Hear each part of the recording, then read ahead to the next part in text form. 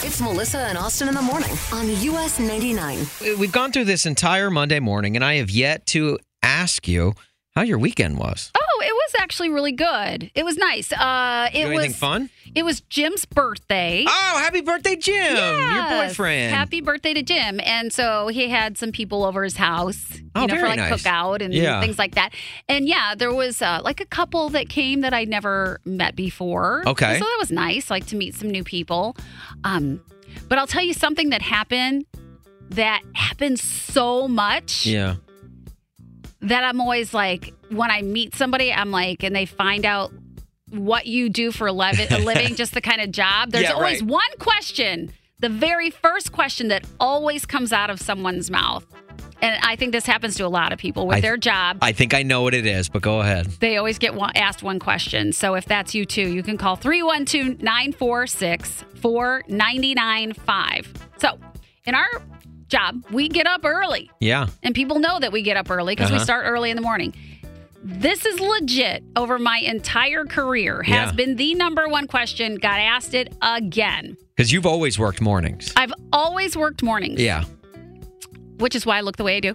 And I just want to say the question is, what time do you wake up in the morning? Yep. Always. It's always question number one. Always. It's like, what time do you have to get up? What time do you wake up? Yeah. So what time do you go to bed? Yeah, the show. What time does the show start? It's always time. Do you nap? Yeah. Do you nap? Right.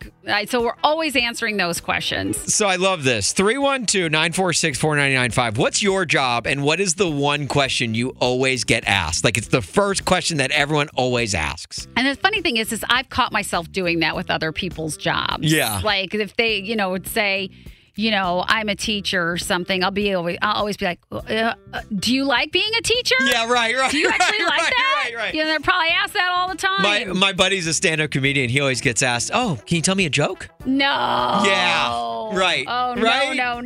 It's like, no, don't make them work. 312-946-4995. What job do you work and what's the first question you always get asked in public settings? Oh, my gosh. It happens to everybody. So, Mel, what time do you wake up in the morning? I don't know. Like earlier than you.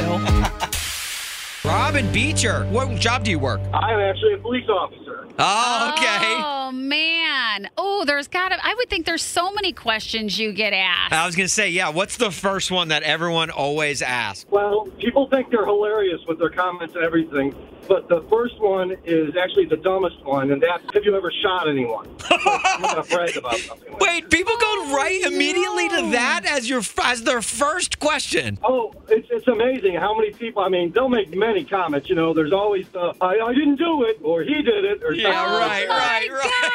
You're like, okay, I haven't heard that one before. Yeah. Oh, hilarious, buddy. It's like donut jokes. I've never heard a donut joke. Donut jokes. That's what I was going to ask.